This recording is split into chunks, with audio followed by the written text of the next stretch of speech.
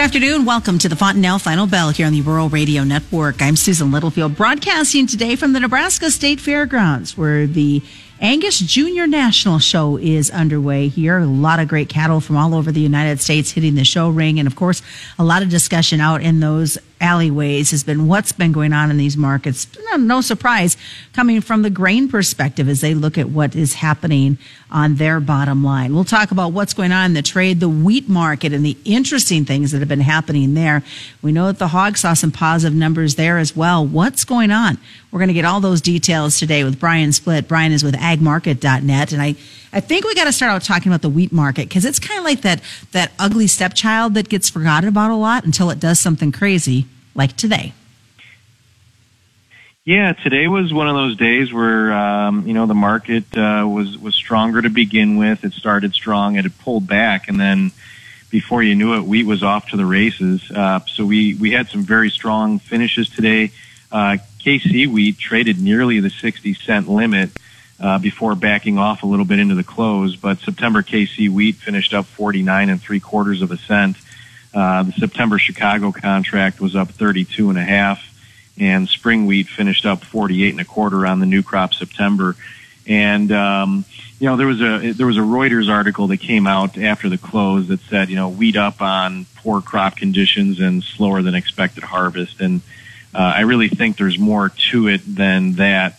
And I think a lot of it has to do with, again, some resurgence of concerns about the Black Sea region. Number one, over the weekend, there was talk from both sides, from both Russia and Ukraine, that the other side was potentially planning an imminent attack on the nuclear facility out there. So I think that has added quite a bit of concern. We know that the current agreement for the grain corridor is up on July 18th.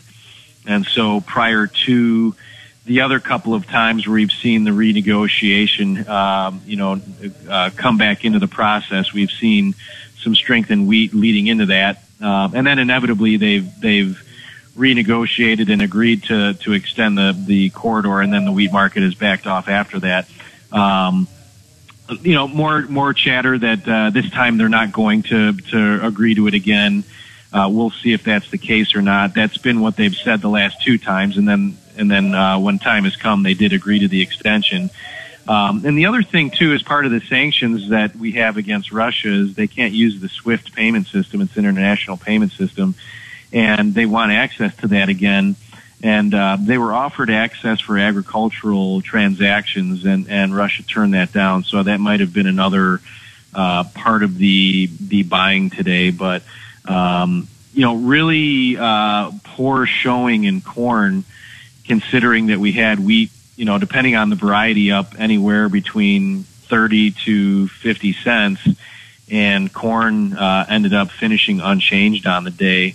After opening on its high price this morning, which was actually up 10.5 from Monday's settlement.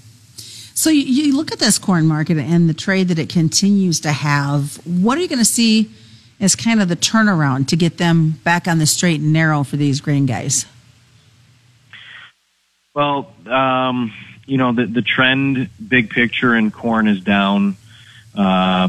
We feel it'll remain that way, into harvest and possibly into January, big picture. It's amazing to me, and you and I have maybe talked about this a couple times over the last few months, Susan, where we've compared this year to 2013. And we were really following the path very closely, with the exception of maybe 3 days of that rally that we had in June. So if we were going to continue to trade like 2013, we probably should have seen that rally stop around the 575 to 580 area, and we went almost another 50 cents, or did go another 50 cents through that up to just under 630. But then what happened is in 2013 and in this year, we broke into the 4th of July weekend, and in 2013, we actually made a low at 490 on July 5th, just to see some short covering into the July WASDE report, which took us back up to about 528. So we traded down to 485.5 today, just a little bit lower than what we did in 2013. So we're actually right back on the path. And I think it would make a lot of sense here in the short term to maybe see a little bit of buying in corn leading into the July WASDE. I think there's a belief that the USDA will lower the yield. And if you take into account the extra acres that we got last week on that report, that essentially allows the USDA to lower yield to a 176.8 without making any other changes on the balance sheet and have the carryout remain unchanged month over month. So from the June WASDE to the July WASDE. So anything below a 176.8 could potentially have a lower carryout number on the July WASDE than the June WASDE. Now, granted, we know demand is still a problem, so the USDA could offset some of that with a reduction in demand, and they may do that. But I'm going to be looking at a rally in the next week from today's close into next, let's call it, Tuesday, Wednesday, as another selling opportunity, looking for, I think, another move down in corn into the August WASDE report. All right. Well, stick around, folks. We come back. We do have that WASDE report, by the way. It comes out a week from today. We come back. I want to get a spin on what's going to happen from a bean perspective. And we'll also continue to take a look at what the influence that happened in this hog market. Again, some good, strong numbers moving across the screen for them.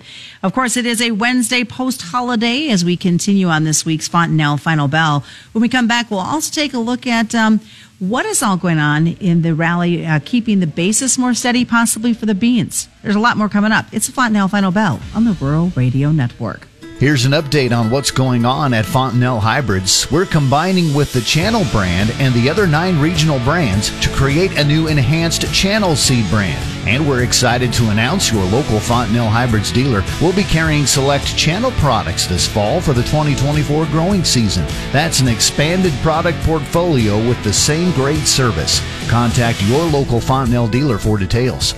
Read and follow pesticide label directions, grain marketing, and other stewardship practices. Welcome back to the Fontanelle Final Bell here on the Rural Radio Network. I'm Susan Littlefield as we're continuing our conversation this afternoon with Brian Splitt, and Brian is with agmarket.net. Talk about this rally we've seen in the beans. Has that kind of kept the basis out in the countryside a little bit more steady for these guys? Well, I think the tight stocks is really what's keeping the basis, strong in the short term. Typically, when you see a rally in the futures, the basis will back off as that happens. So I think the ongoing, positive strength that we're seeing in basis is a product of the stocks. And we saw the stocks come in on the quarterly stock report a little bit less than what the trade was looking for. So, I think the availability of beans out there is tight. It's going to continue to be tight until we have the new crop harvest. But one of the things that we've been talking about internally, and agmarket.net works directly with the producer. We work very closely with John Stewart and Associates, which works very closely with the commercial entities out there. And so part of the conversation piece is that with a large corn crop looming and likely the desire to store that and take advantage of carry, that the producer will be looking to sell beans out of the field as they're harvested, especially with how beans have performed relative to corn recently. And so that may be something that paints a little bit different picture on bean basis come fall versus what we're dealing with right now.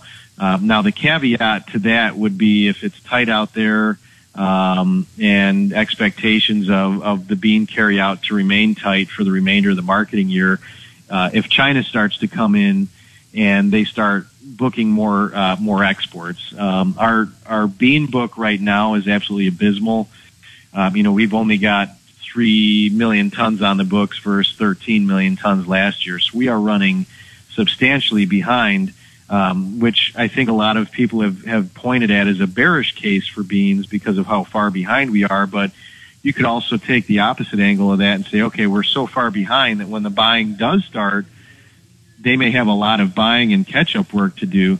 But until that buying shows up, that's going to be a concern on basis. Now, we do have a lot of crush plants that are going to be coming up, and that'll provide some localized basis strength for whenever those crush plants come up and running to support the renewable diesel initiative.